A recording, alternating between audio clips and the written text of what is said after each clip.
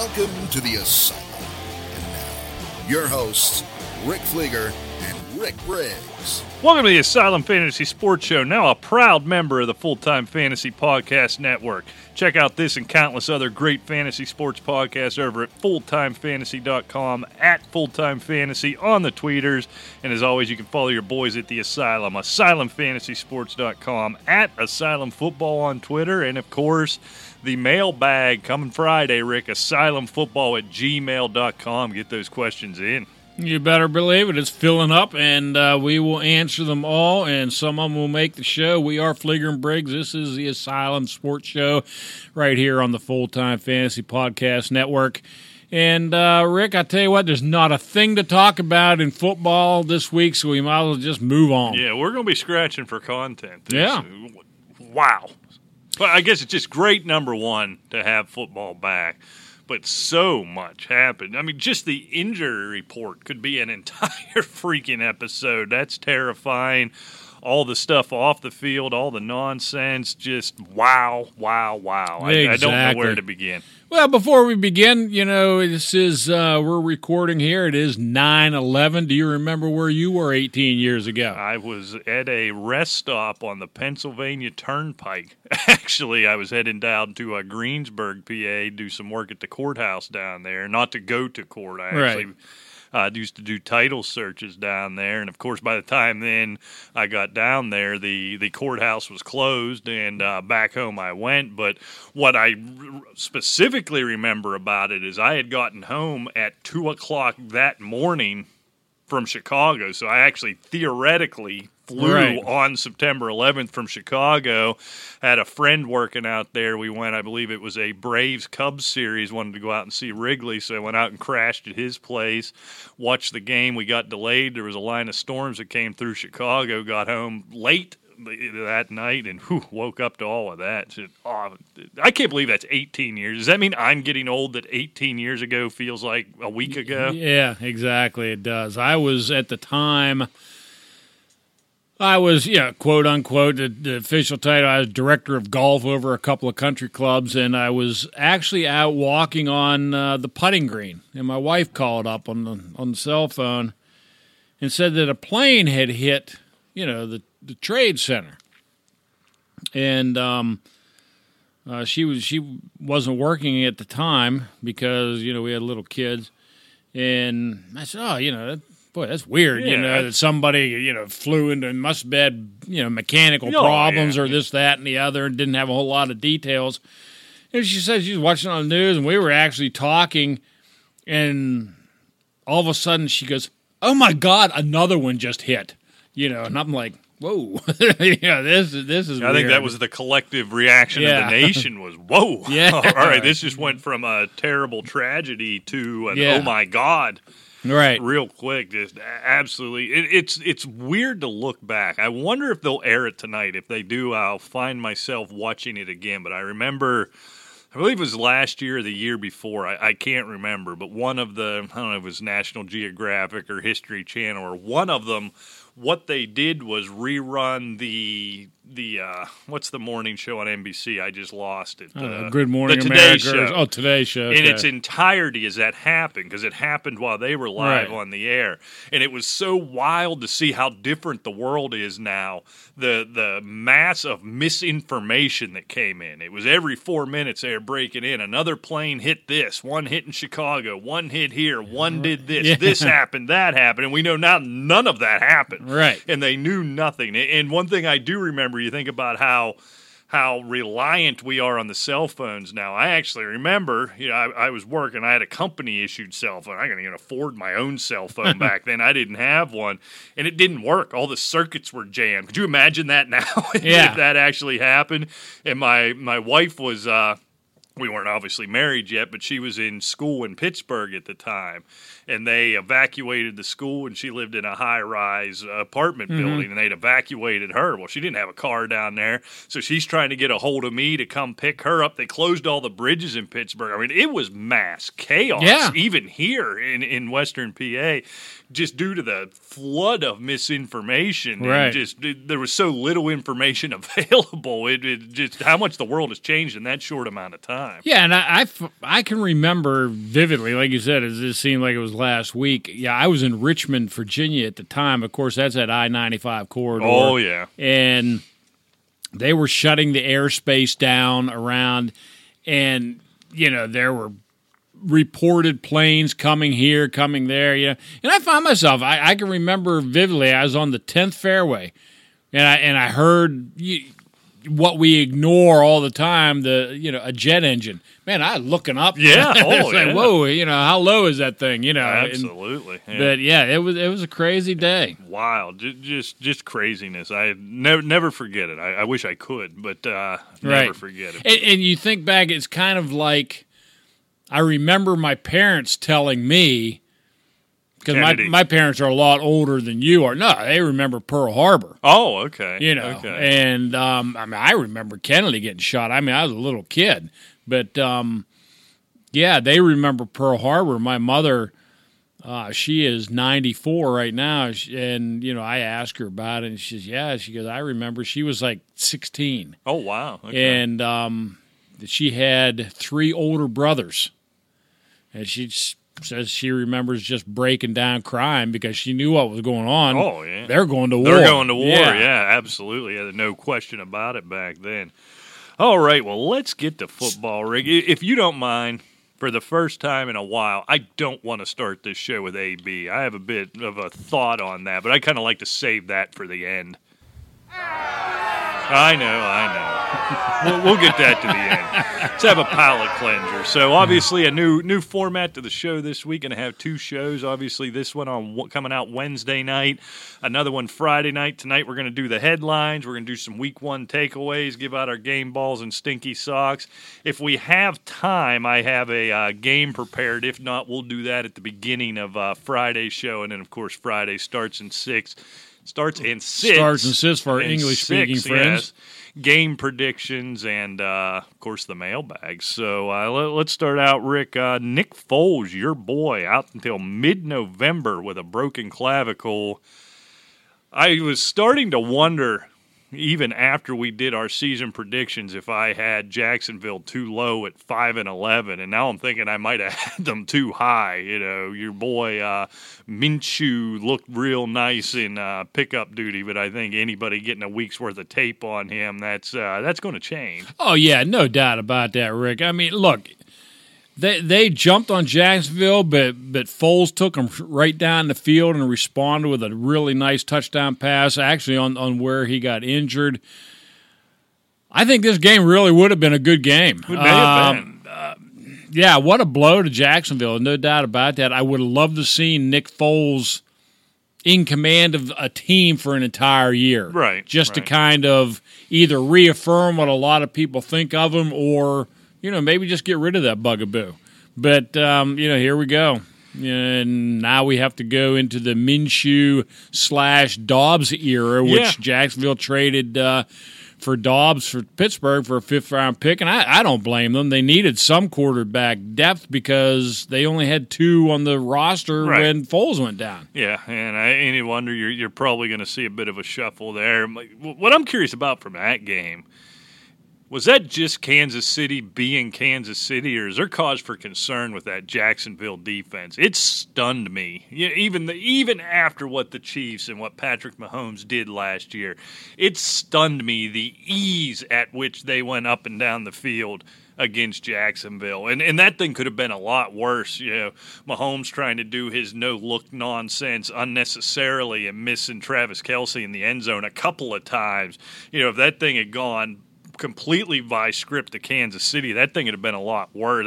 That's what you think. All right, if this Minshew kid can actually go out, he's not the type who's going to put the team on his back and win a game. If he can go out there and throw 85-90% completion like he did, which is far out of this world, I grant you. But let's say in fantasy land he could do that, and then that defense could pick them up and keep them in games, and they could steal a couple. Boy, I don't know now. That performance, even against a great offense, that performance was so bad. It was bad.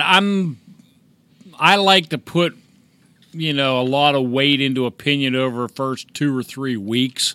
Week 1 is always so bizarre. Well, that's true. It really is. But you have to have concern because it was a horrible It was just a horrible performance the whole way around. And when you give up that kind of yardage, I'm not exactly sure what it is. I'll pull it up right here, but yeah, it's terrible. I mean, you just can't. I mean, they had negative fantasy points for crying out loud. Yeah, I mean, they were 491 yards, total offense. Which you look back, I mean, Miami gave up 643. The Giants one play. Yeah, the Giants gave up 494. I mean, it was an extremely volatile week as far as scoring. Yards allowed. I mean, it was offenses were going up and down the field like you wouldn't believe. I mean, I was shocked, quite frankly, the amount of scoring in week one. Well, we're going to see that when we get to the game balls and socks. Usually it's kind of a struggle to come up with 4 or 5 game balls. There was 82 guys, I swear, 82 wide receivers and quarterbacks I felt like deserved it. Right. How many stat lines? It was like 143 yards was the number this week. How many 4 catches for 140 yard and a touchdown stat lines did we see out of receivers this week? Boy, you talk about the league shifting, right? And after Thursday night, you kind of felt like normal, right? The defenses are way ahead of the offenses. Everybody's out of rhythm. We got to Sunday. That was completely flipped. The offense was way ahead of the defense, and that's scary. If the offenses start to click, what the hell is it going to look like in November? And even if you just look at the scores, the Cowboys looked like they had a nice, dominating, convincing win over the Giants. They gave up 470 yards to the New York Giants. Right. I mean, it was crazy. They only gave up 17 points, but you gave up 470 yards? I think this is what the NFL wants. I think this is the league they want. There's no doubt about that. And fantasy-wise, they want it. There's no question about that. But what are you going to do? I hate it, but we'll get into that later. X-rays come back negative on Juju's toe. Looks like he'll be good to go Sunday. Your boy Rick, your number one receiver number one running back coming out of the preseason, Tevin Coleman, to miss multiple weeks with a high ankle sprain. Number one. Yeah, I mean, that's a blow to San Francisco and a blow to a lot of fantasy teams. If you went with my strategy, you're right. I mean, he was my number 2 running back. I went wide receiver heavy early, and boy, I tell you what, it's a blow to the squad. Be curious to see. No McKinnon, no Coleman. Can Breida really become that? He almost has to by default, or is the whole offense going to be Kittle, which is sort of what it looked like. With limited success, although in a win against Tampa Bay. But I hate the high ankle sprain. Boy, it's just they always come back too soon. It always lingers. I hate seeing that in week one. I do too. It's terrible, and he's a versatile player, and San Francisco's want to get him back in the lineup because, they feel like they're in this thing this year. Right. And that's what you always fear, that they're going to rush the players back, and then they're going to end up getting hurt even longer, and you end up ruining their season, your season, everybody's season. Speaking of ruined seasons now, heading into season 2, Darius Geis out multiple weeks with a meniscus injury. Boy, is it too early? Is it an overreaction to put the bust label on Darius Geis? I mean, he had the injuries in college. Tears the ACL in the preseason last year. Can't make it through the first game this year. This isn't a full tear, but... And it's the other knee. Yeah, it's just, meniscus happens. Yeah, I get that. It's not the end of the world, but boy, some guys just have that lack of luck, I think, sometimes. I'm starting to get a bad feeling about no Darius doubt. Geis. And look at Washington. Jordan Reed... with all the concussions he's had, he's not going to make the season. Now you have Geis the same way. McKinnon in San Francisco. A lot of these what-if guys. Yeah, and they all kind of reverted back to your greatest fear. Your boy Devin Funchess on IR after breaking his collarbone. I don't... How many he's probably on a lot of rosters. He probably wasn't in a lot of lineups. Right. But a nice piece for that offense, a nice big rangy type of guy. You saw him make some catches on the sideline in that game before the injury came. So I think a big loss for Jacoby Brissett and the Colts. Well, As a fantasy owner that has quite a few shares, still a believer in Eric Ebron, I look as this is a positive for my fantasy squad. It may be getting that sizing because I think week 1 we saw that fear. We talked about it on the show when Andrew Luck retired.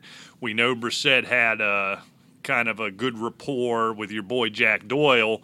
Plus, you bring in a guy like Funches, and again, it was 1 week, but Ebron's numbers kind of reflected that. This may bring him back more into the mix. And the thing is, though, he actually had more targets than Doyle did in the game, and he had a touchdown pass that was, nullified because he was bobbling it. Right. So, I mean, he was still targeted around the red zone, and that's very important. I think he is the red zone target, especially between the tight ends. Yeah, and now maybe you take Funchess out with his size, kind of that back pylon guy you might get there. This one crushed me in so many leagues. Joe Mixon day-to-day, low-grade ankle sprain. They don't seem to have a lot of concern about it. Feels like he should be able to go this week, so I just bring it up because he cost me a couple of leagues, and I'm frankly upset with him. And I don't blame you, and quite frankly, I'm very upset with Tyreek Hill. Yeah, that's could have been worse. Was that not the weirdest situation? I watched him walk off the field. That game, they were showing that play on the red zone. And you could tell he was hurt, but it didn't seem like any big deal. And then it was rushed him to the hospital, and he was going to stay overnight for observation. And then it's, no surgery, 4 to 6 weeks, he'll be back. I don't know. That's a weird deal. It's called, what was it, a sternoclavicle joint never injury. Heard of such a thing. I'm assuming, feeling right here. It's up around the collarbone. Where your collarbone comes into your sternum. Apparently, there must be some sort of flexible sort of joint there, and that has to be the injury. And they said that his rehab or healing process, whatever you want to call it, starts today, and it's going to be multi-phase. So, I mean, you're either healed or you're not. I guess you have to kind of deal with range of motion and pain and so forth. That's what I wonder, if that becomes more of a pain tolerance injury than it is a limiting, a mobility limiting injury. You get the mobility back, but then it becomes a pain tolerance thing at some other point. So that'll be one. Boy, you just wonder. I so often believe it sounds like hippie nonsense, and I hate saying it. You so believe in karma, and after that tumultuous offseason he had, and this kind of oddball thing happens right in week 1, you hope as a fantasy owner, maybe not as a decent human being, depending on where you fall on what you believe happened with Tyreek Hill. But as a fantasy owner, I think you fear, is karma going to keep whacking this guy this year to bring the everything back into alignment? Obviously, I didn't, because I've got a lot of shares of Tyreek Hill. And getting them at a discount. And fantasy's a business. Right. Very weird. And then today, Rick, absolutely crushing to him specifically after what he's been through the last couple years. Hunter Henry, a tibia plateau fracture in his left knee, out 4 to 6 weeks. I guess Antonio Gates is probably stretching out as we speak. That's just sad. I'm sorry. I don't know. You brought it up before the show.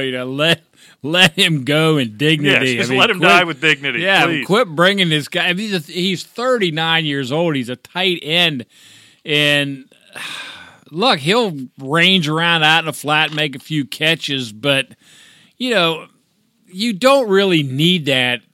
You need somebody that can make the plays, right? And do you really want to rest your Super Bowl chances on this? I mean, they're already without Melvin Gordon, and they're proving they can run the ball without him. But, Hunter Henry, he's not 39. He's not 298 pounds. I mean, it's just such bad luck. I mean, the lacerated kidney, the torn ACL.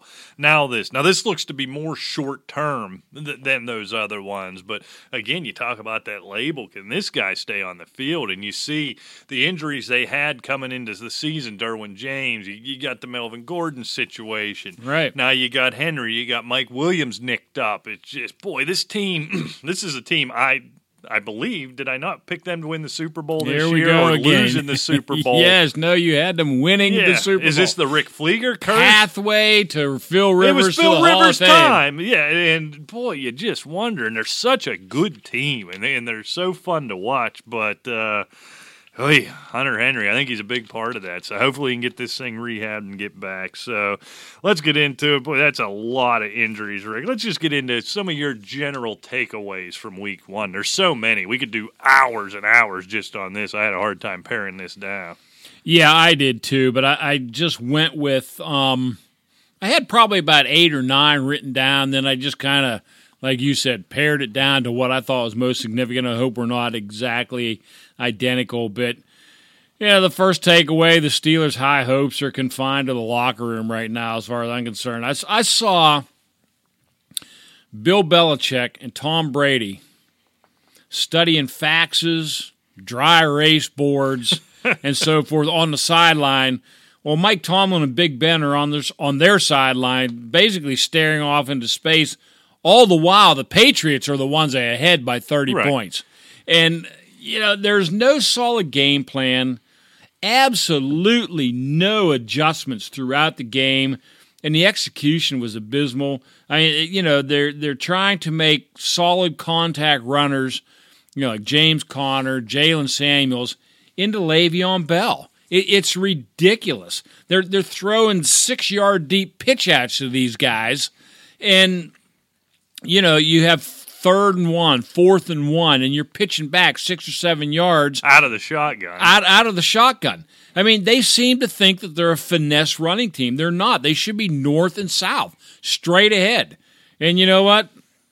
After we went through the prediction show last week, the Patriots are my new favorite to take it all again. Good Lord. Yeah, it's unbelievable. And we'll talk about how Antonio Brown does or does not impact that later.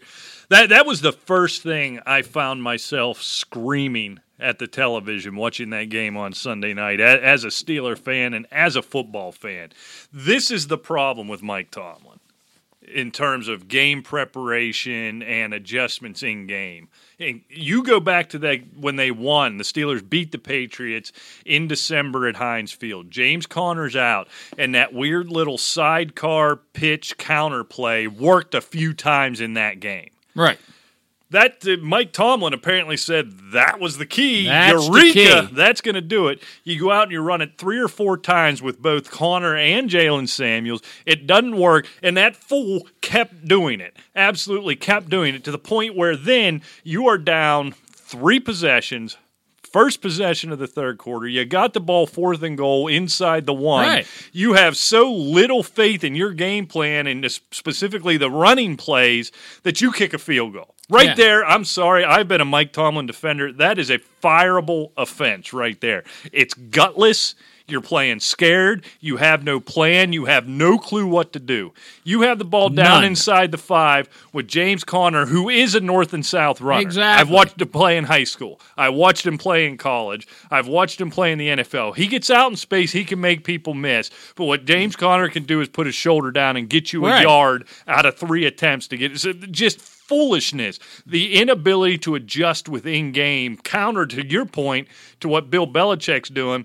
He's up 30 and rewriting the game plan just to completely embarrass you further later on. It just pathetic, absolutely pathetic. It really is. There's no question about that.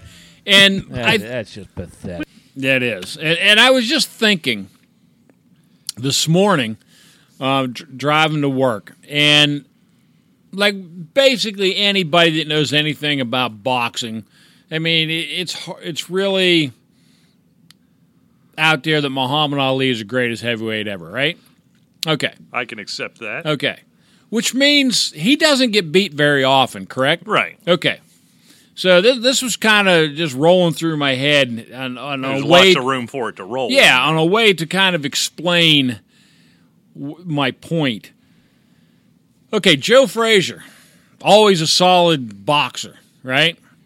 He was 1-2 against Ali, right? Didn't beat him, only 1 out of 3 times, right? Okay. If you tie Joe Frazier's right hand to his right leg, he's never going to beat him, right? Right. James Washington was out of the game most of the game. We have Ryan Switzer. What is everybody in Tomlin, there Figner, and getting Rodgers' obsession with him? 6 catches for what? 7 yards, Yeah. running around in the backfield. You blow on him, he falls over. All right? Dante Moncrief couldn't catch a cold. Oh, he would have been benched after that second drop. Absolutely. And the leading receiver, bringing up your point back in December, when they beat him, who was the leading receiver on Pittsburgh? James Washington. Right. Why isn't he in the football game?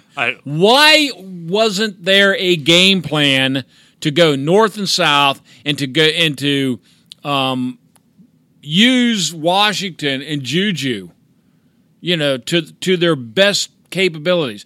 No. They have Ryan Switzer in there running around and pitching backwards to James Conner. I agree. It's fireable. It is ridiculous to see. What is that definition of insanity? Yeah. Is doing the same thing over and over and with the same result or something of that nature? Doing it over and over again, expecting a different result. Yeah, and that's exactly what they were doing that entire game. Well, and this is what's frustrating, and I think we've seen this in Tomlin's entire tenure, which also covers most of Tom Brady's tenure. Well, not even most of it. It was well before Mike Tomlin came around. But here's what you see when the Patriots play the Steelers, is I think what Mike Tomlin tries to do is try to mirror what the Patriots are doing for whatever reason, right? If you think about it, kind of exotic, weird running plays out of weird formations. Who does that work for? That works for the Patriots. The Steelers are trying to do it. You bring up Ryan Switzer.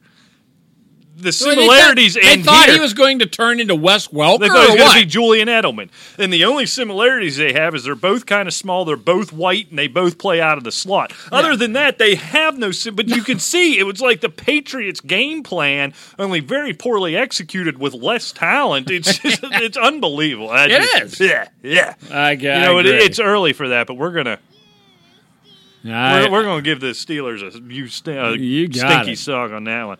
All right, my first one. Oh, there's so many here. Let's go. I'll tell you what. I wondered what it would look like. It's only 1 week, but Todd Gurley is definitely having his workload managed. And if I'm a Todd Gurley owner, I'm a little bit nervous about it. 15 touches versus 11 for Malcolm Brown. Now, in those 15 touches, 97 rush yards, he did have 1 catch. But Brown, 53 yards, and here's what scares me, 2 touches. He's getting the goal line carries. Todd Gurley was off the field an awful lot. I don't know if this increases as the year goes on, but that high ceiling of Todd Gurley 2 and 3 years ago, that appears to be gone, man. It really does. You hear we're going to manage. How many guys do we hear they're going to be managed every offseason, and we panic and we talk about it for a whole episode, and then they come out and it looks like what happened with Christian McCaffery, right, in week 1. This is our best player. This is going to get us the win. Boy, Sean McVay meant it. Todd Gurley's being managed, and he's being managed pretty strictly if you look at that snap count. Yeah, and, I don't have any problem with that. And, of course, Malcolm Brown was successful on the goal line. It surprises me in week 1, not so much that they managed Todd Gurley's workload with Malcolm Brown, but like they yanked him away from the goal line. Right. I mean, you would think Todd Gurley would be your go-to guy in the red zone. Yeah, maybe after Goff, this guy's the face of your organization, and he's probably more recognizable even than Jared Goff. If you manage him completely down to almost nothing, those 2 touchdowns, those might have been the 2 carries I would have given Todd Gurley. Right. I think you'd want him in the end zone. So, but I don't know, it must be analytics, the genius of McVay. I guess. And if it keeps working, I don't think he's going to go away from it to satiate Todd Gurley and certainly fantasy owners. No, I don't think Sean McVay cares about your fantasy team either. I don't think so. Andy Reid doesn't, and I don't think Sean McVay does either. Shame on the both of them as far as I'm concerned. I agree, but I think you're absolutely right. Okay, another takeaway I had was, you know what? The Cardinals showed a lot of fight, while the Lions showed us they're the Lions. Let's face it. Kyler Murray showed poise. Kingsbury has his team buying into him, period. I mean, you could just tell that the way they played. And I really think that tie could be as meaningful to them as anything at this point. are they any threat to the division or anything? No. Not now. But this team, I mean, they're playing hard, and Kyler Murray showed a lot of poise. And I tell you what, good news for fantasy owners. Him and Larry Fitzgerald seem to really build up a rapport. Yeah. Let's start with the Lions, because this is the one I had jotted down, so I'll just tag on to yours with this. The Detroit Lions, along with the Tampa Bay. I noticed when I know, me and you have known each other a long time, and when we talk, like you'll say, I don't know, I flew out to Vegas in the plane, we had a catch-over flight in Detroit. Not when you're talking about the Lions, it's the Detroit Lions. Detroit Lions. So the Detroit Lions, the Tampa Bay Buccaneers, and I'm going to leave in the Cleveland Browns, are still the most sorry, no-account, worthless franchises in professional sports. Year after year after year, no matter what you do. You've got Matt Stafford out there. He has that game won. You have this rookie quarterback shut down for over 3 quarters.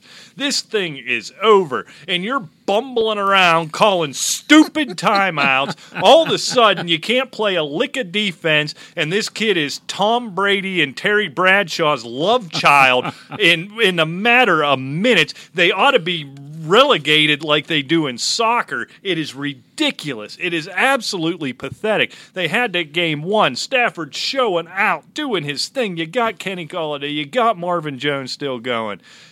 You're giving C.J. Anderson 75% of the workload running the football. Your defense just decides they're going to take the fourth quarter off. You still survive it. You have one play, you get the first down, and some idiot on the sideline called a timeout for God knows what reason.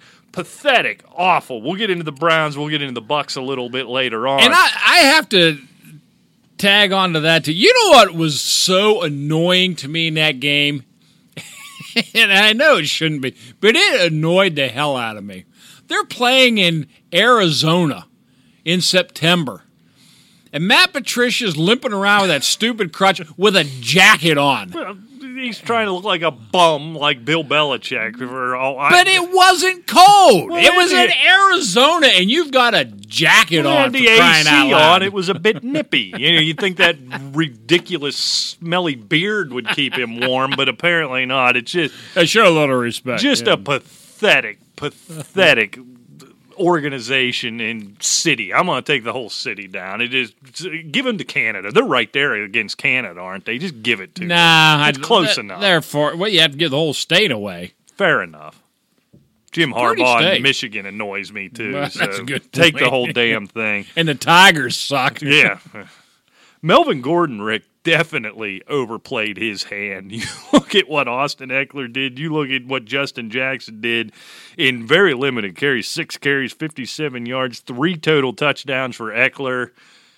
This is a good thing for the Chargers because unless one of these guys goes down, I think Melvin Gordon has already realized I have no leverage here.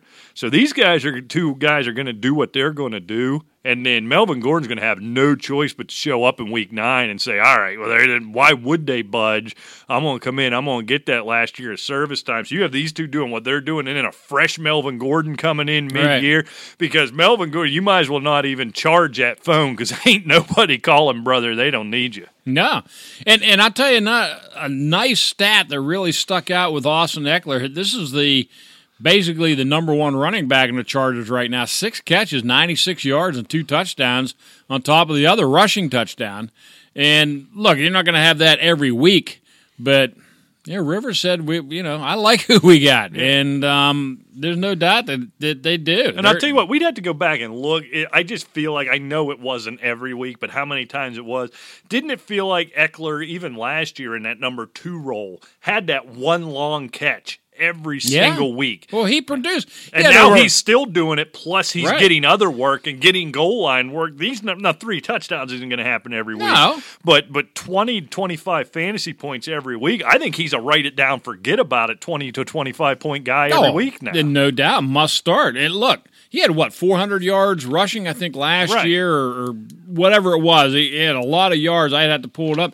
but he averaged almost 12 for 58, about 5 yards a pop.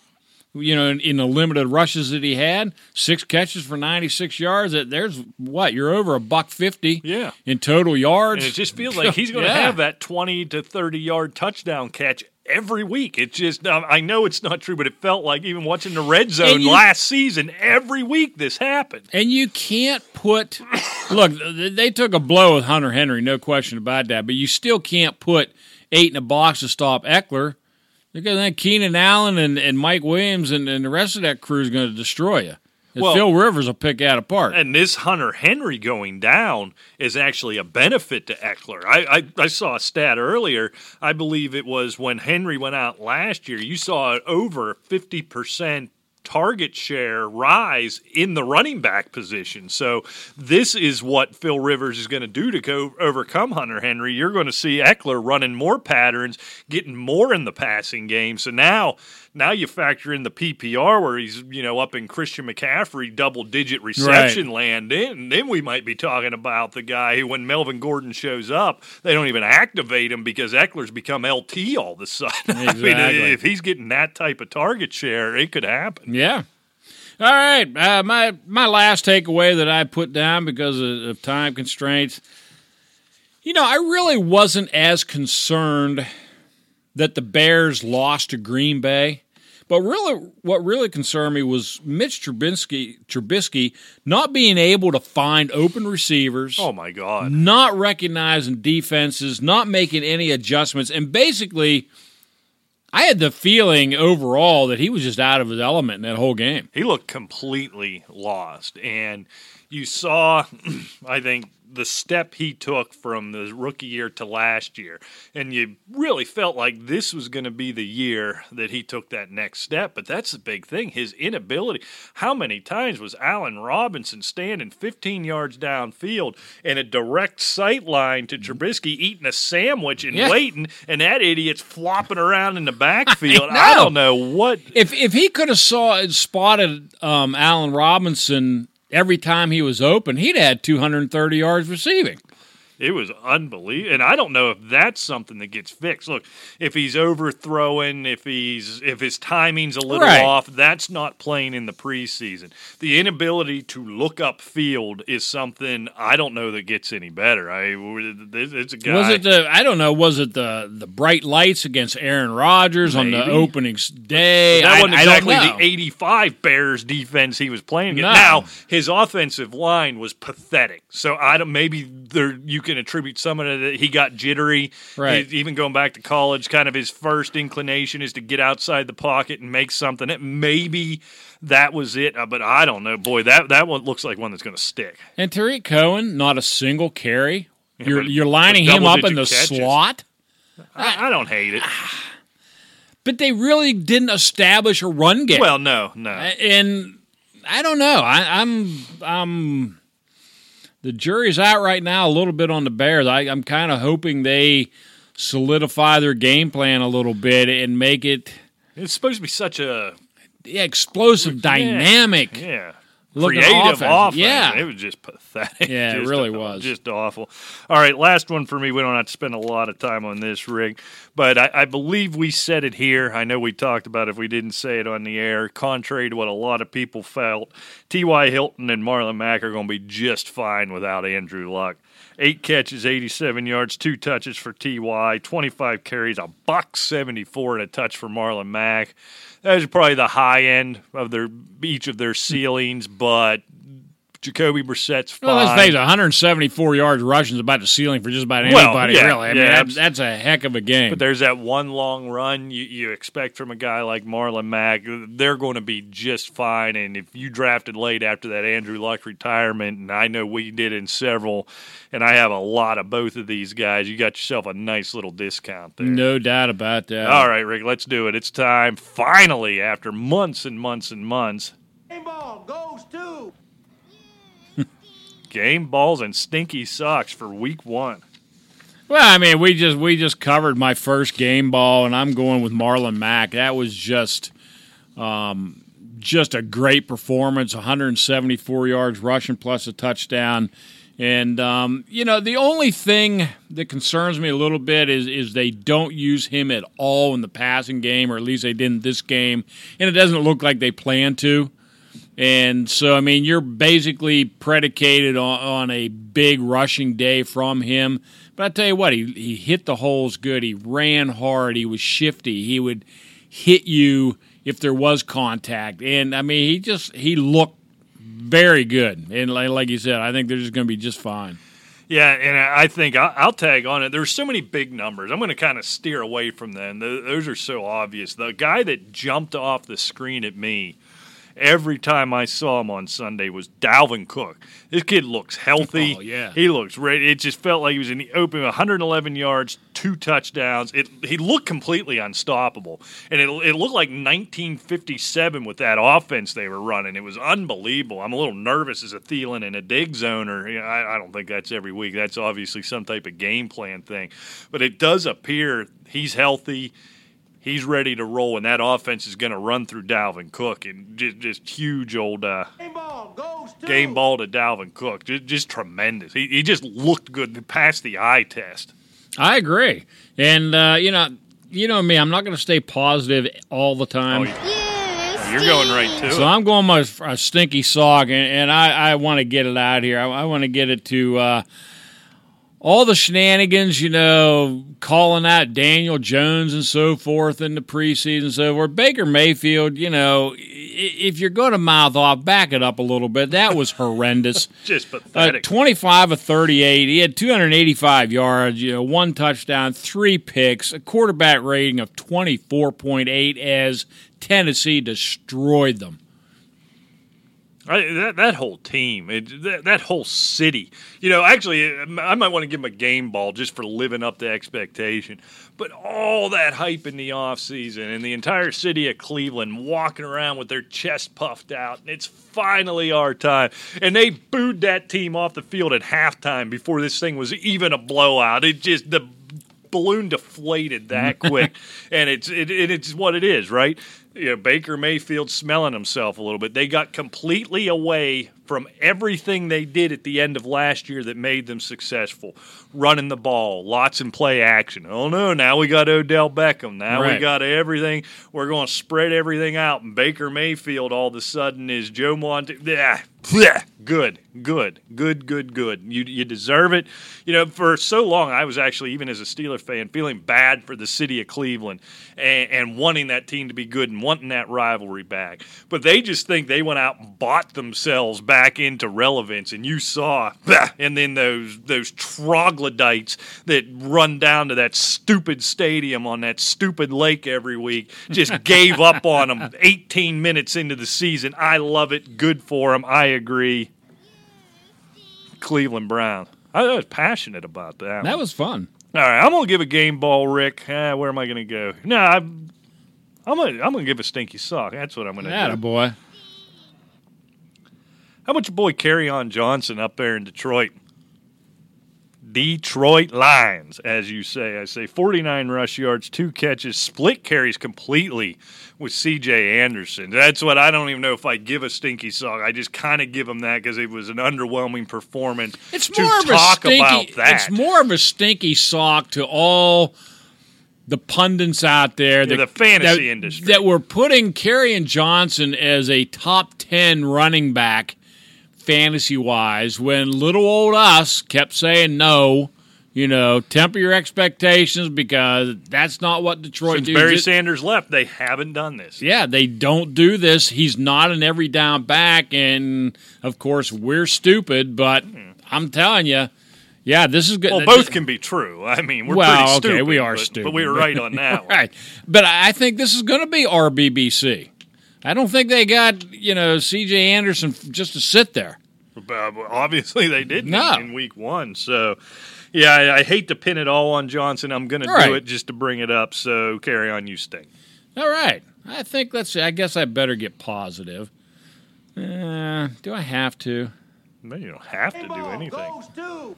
But I will. Yeah, Christian McCaffery. It's so obvious, right? 209 total yards, 3 touchdowns, 10 catches for 81, 128 yards rushing. Just magnificent. I mean, the guy, yeah, just like Dalvin Cook. I mean, this offense is running through them.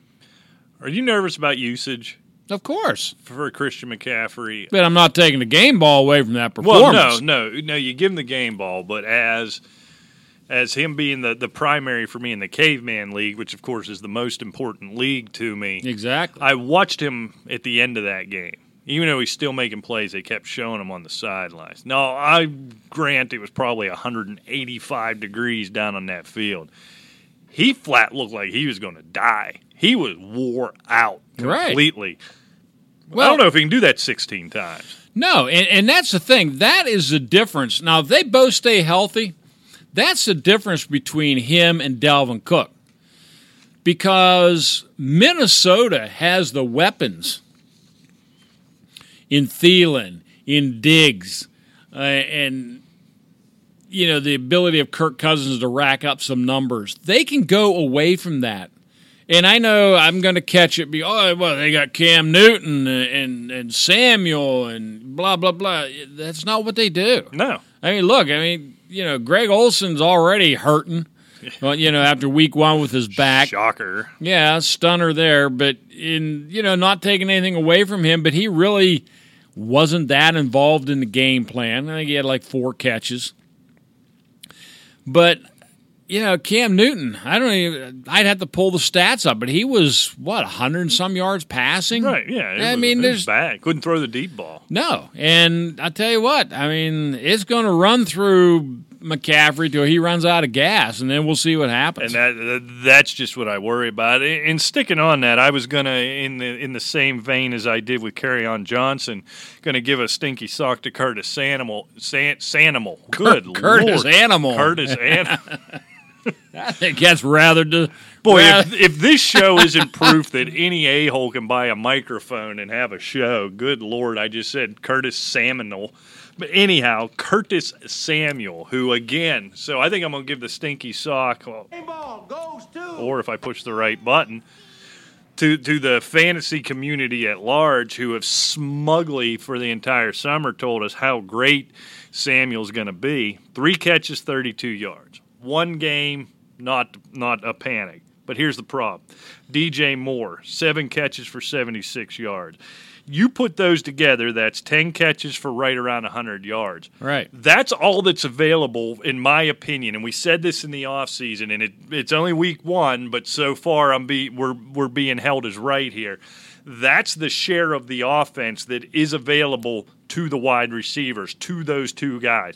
Next week, it could all go to Samuel. Right? He could have 7 for $120, and DJ Moore could have 1 for 18. But this is the share that is available in this offense after Cam Newton, after Christian McCaffrey, assuming Greg Olson can stay healthy and get out there and play.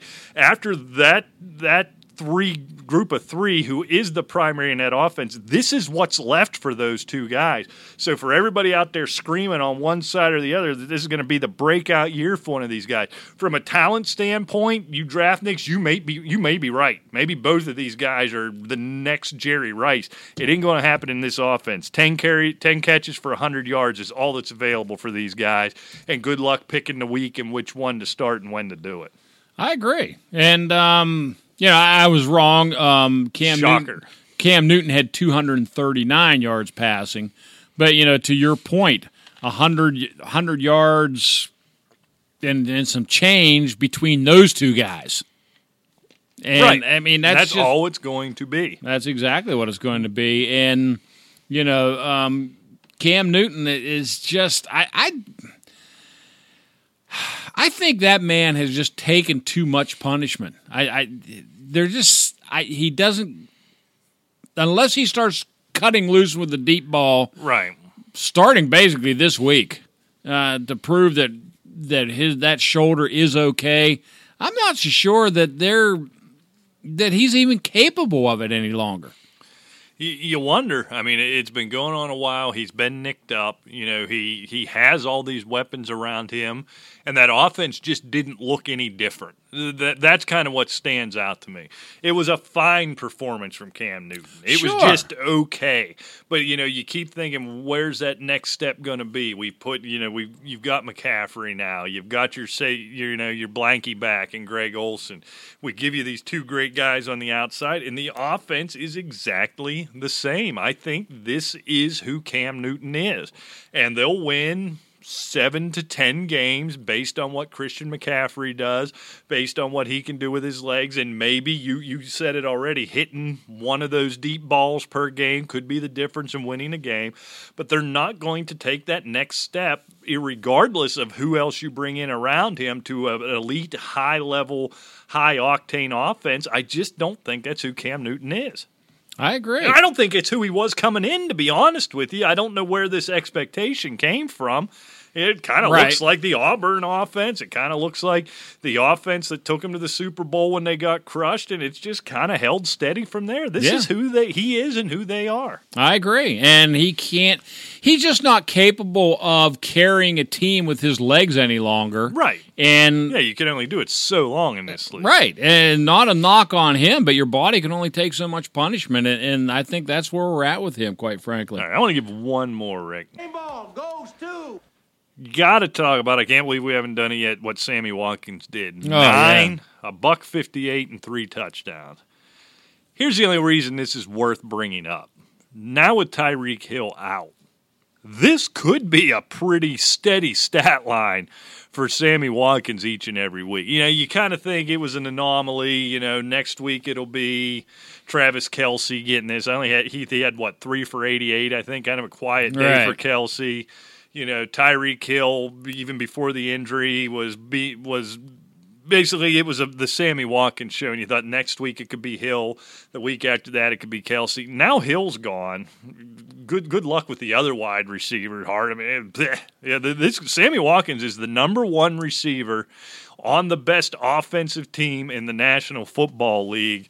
While Tyreek Hill's out, if Watkins can stay healthy, because that's been an issue for him over the years, if he can stay healthy, look out. We got a brand new top 3 wide receiver in the NFL for right now. Well, and that's the thing. If he can stay healthy, time will tell on that. But, yeah, you're right. I mean, this is a dynamic offense. And the problem is one of these other guys is going to have to emerge, because his 2 catches for 24 yards still made Tyreek Hill the second most productive receiver on that team, and he went out, in the first quarter? Right. And look, they really struck lightning with those 9 catches, 198 yards, and 3 touches. But you know what? Sammy Watkins isn't going to take him by surprise every week. And somebody else is going to have to pick up the slack somewhere in the wide receiver position. Which one it is, I'm not sure yet. Yeah, it may be different every week, quite frankly. Could Hardman be that guy? Could you see it from a DeAnthony Thomas? I really don't know. But I think Sammy Watkins, after Kelce, is going to be the clear number 1 while he's out. This type of number, but I tell you what, not likely, but it would never surprise me if he did this, being in that offense. It's just almost by default. It almost doesn't matter. No. The only person that could go out there and screw it up would be Dante Moncrief, because he can't catch the football, apparently. Yeah. But anybody else who's a competent professional wide receiver, look out. All right. I agree. I'm going to just one more. Oh, you do it. Real quick, because I don't know. We just have to. If I have to find the button there. We got 7 minutes left, so you go nuts. Dante Moncrief drops, and more drops, and there's no excuse for it. So that's all I want to say. And it's just being weak on the ball. That's what's frustrating. You have the ball in your hands. You're not secure. You're letting it come into your body. This is things I'd expect from a rookie. And I heard a very poignant point on another radio show. They were talking. They had Arthur Moats in. He used to play for the Steelers.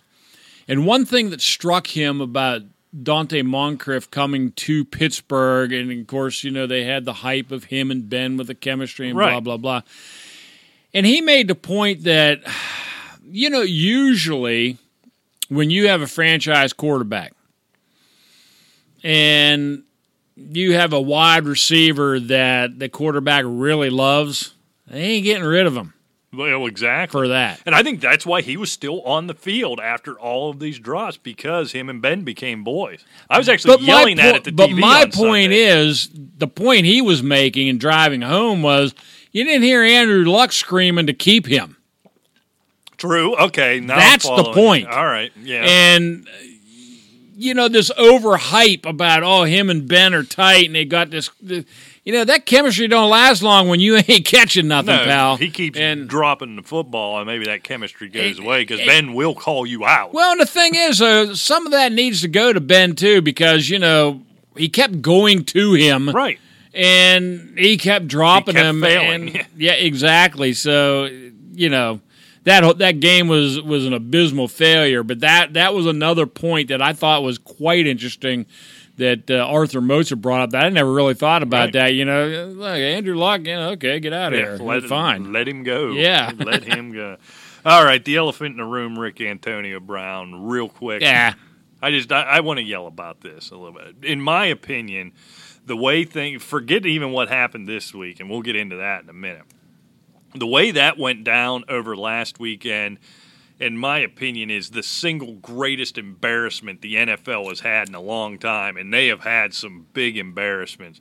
To allow this thing to happen, to allow Drew Rosenhaus to orchestrate this whole thing, and believe me, anybody saying, there's so many people saying, especially in Pittsburgh, all these dumb yinzers, the Antonio Brown had this plan all along. He's not that smart. The Patriots tried to trade for him. The Steelers wouldn't deal, so he went out to Oakland, and he behaved this way, and he knew he'd get cut, and then he had this plan. No, shut up. He is not. Now, Drew Rosenhaus, believe me, there was a conversation. It'll never be proven. There was conversations between the New England Patriots and Drew Rosenhaus at least for a week before this happened, right? Knowing it was probably coming to this and knowing that Antonio Brown had a soft place to land.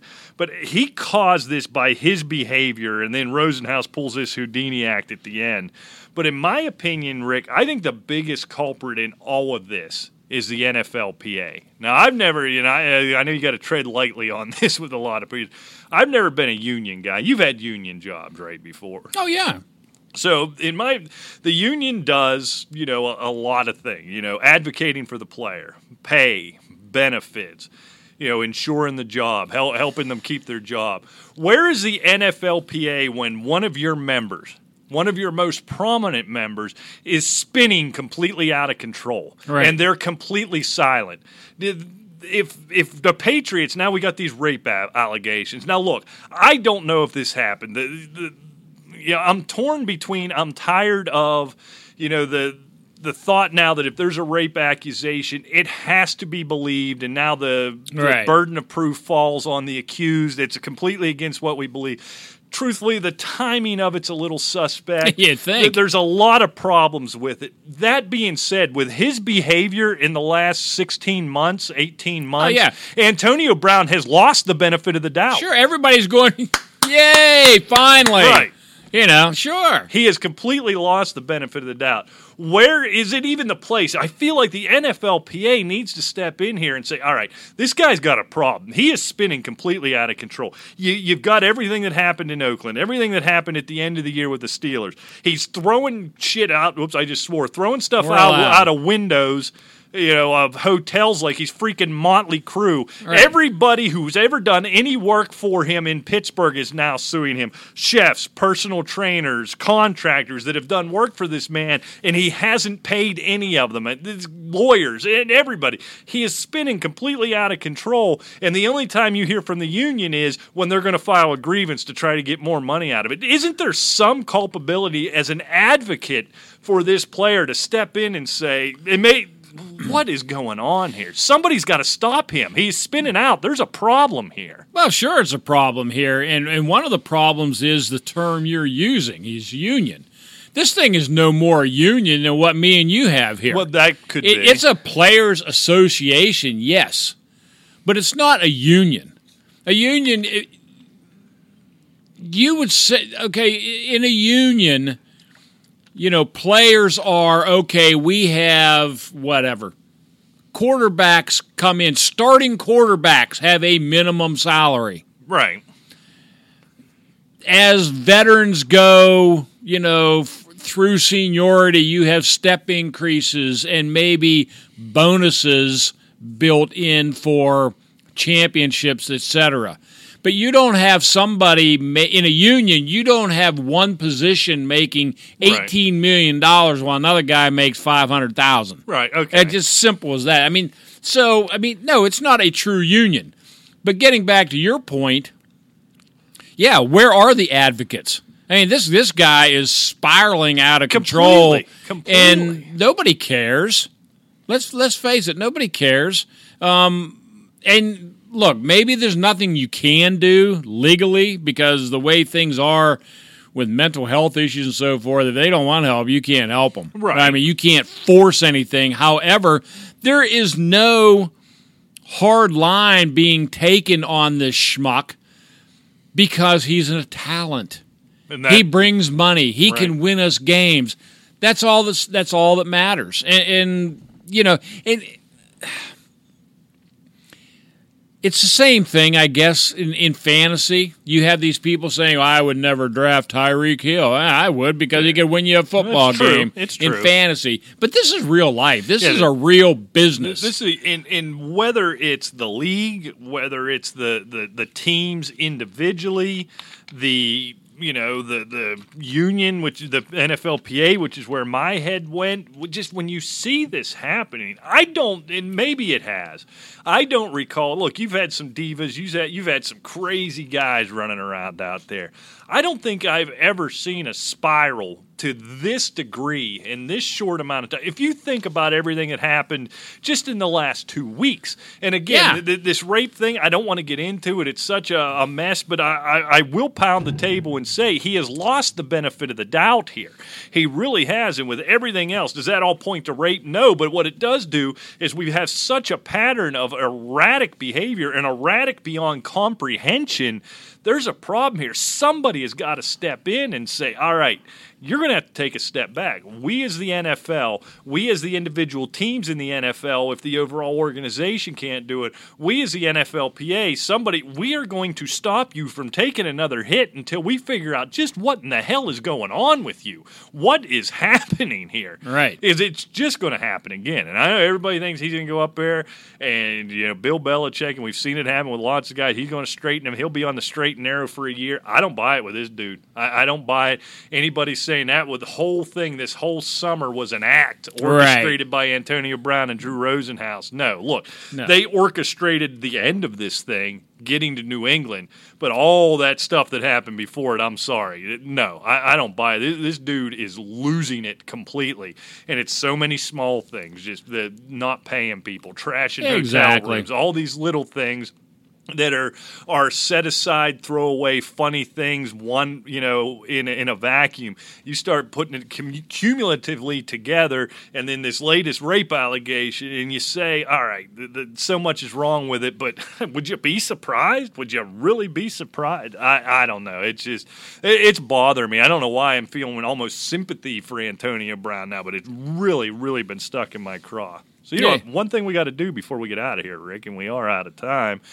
Being that we're doing a prediction show on Friday night, we have got to pick Thursday night football right here. Yes, we do, as a matter of fact. So, So we have got the Tampa Bay Bucks, your favorite team, the team of your youth, +7 at Carolina, who we just beat with a stick for 15 minutes not too long ago. Exactly. And look, this is a division game, and I think it's going to be a competitive one. I have Carolina on top, but I'm going to take Carolina straight up 28-24, which means I'm going to take Tampa Bay plus the 7. Yeah, we're almost in lockstep on that one.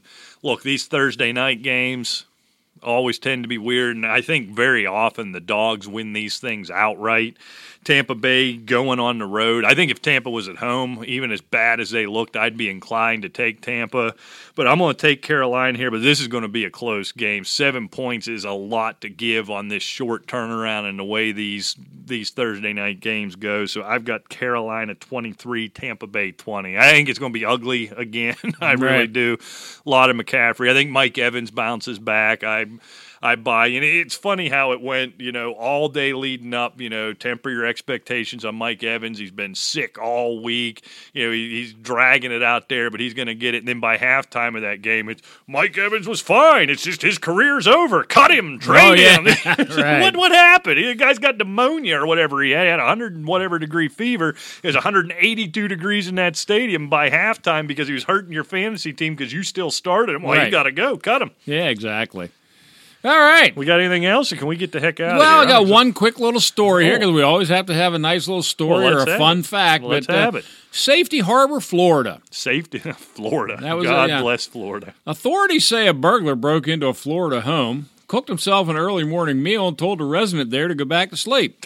The home's occupant told investigators he awoke to discover the man cooking and eating sometime after 4 p.m. or 4 a.m. Tuesday.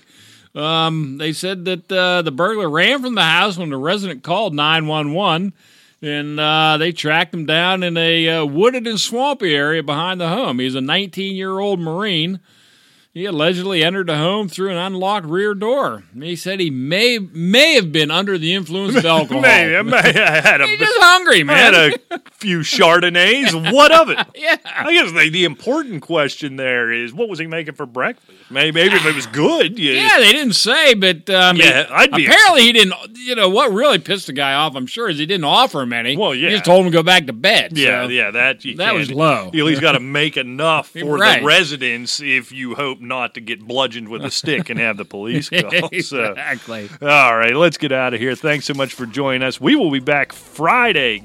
Not game balls and stinky socks. We did that. No, predictions. Starts and sits, game predictions, and the mailbag, and maybe a little treat if we can work it in a little bit of Are You For Real? If you guys remember that from last year, we'll do that. Check out everything at Full Time Fantasy, fulltimefantasy.com, at Full Time Fantasy on Twitter, and of course, asylumfootball@gmail.com, at Asylum Football on Twitter if you want to be part of the mailbag. Until next time, we'll see you. Take care.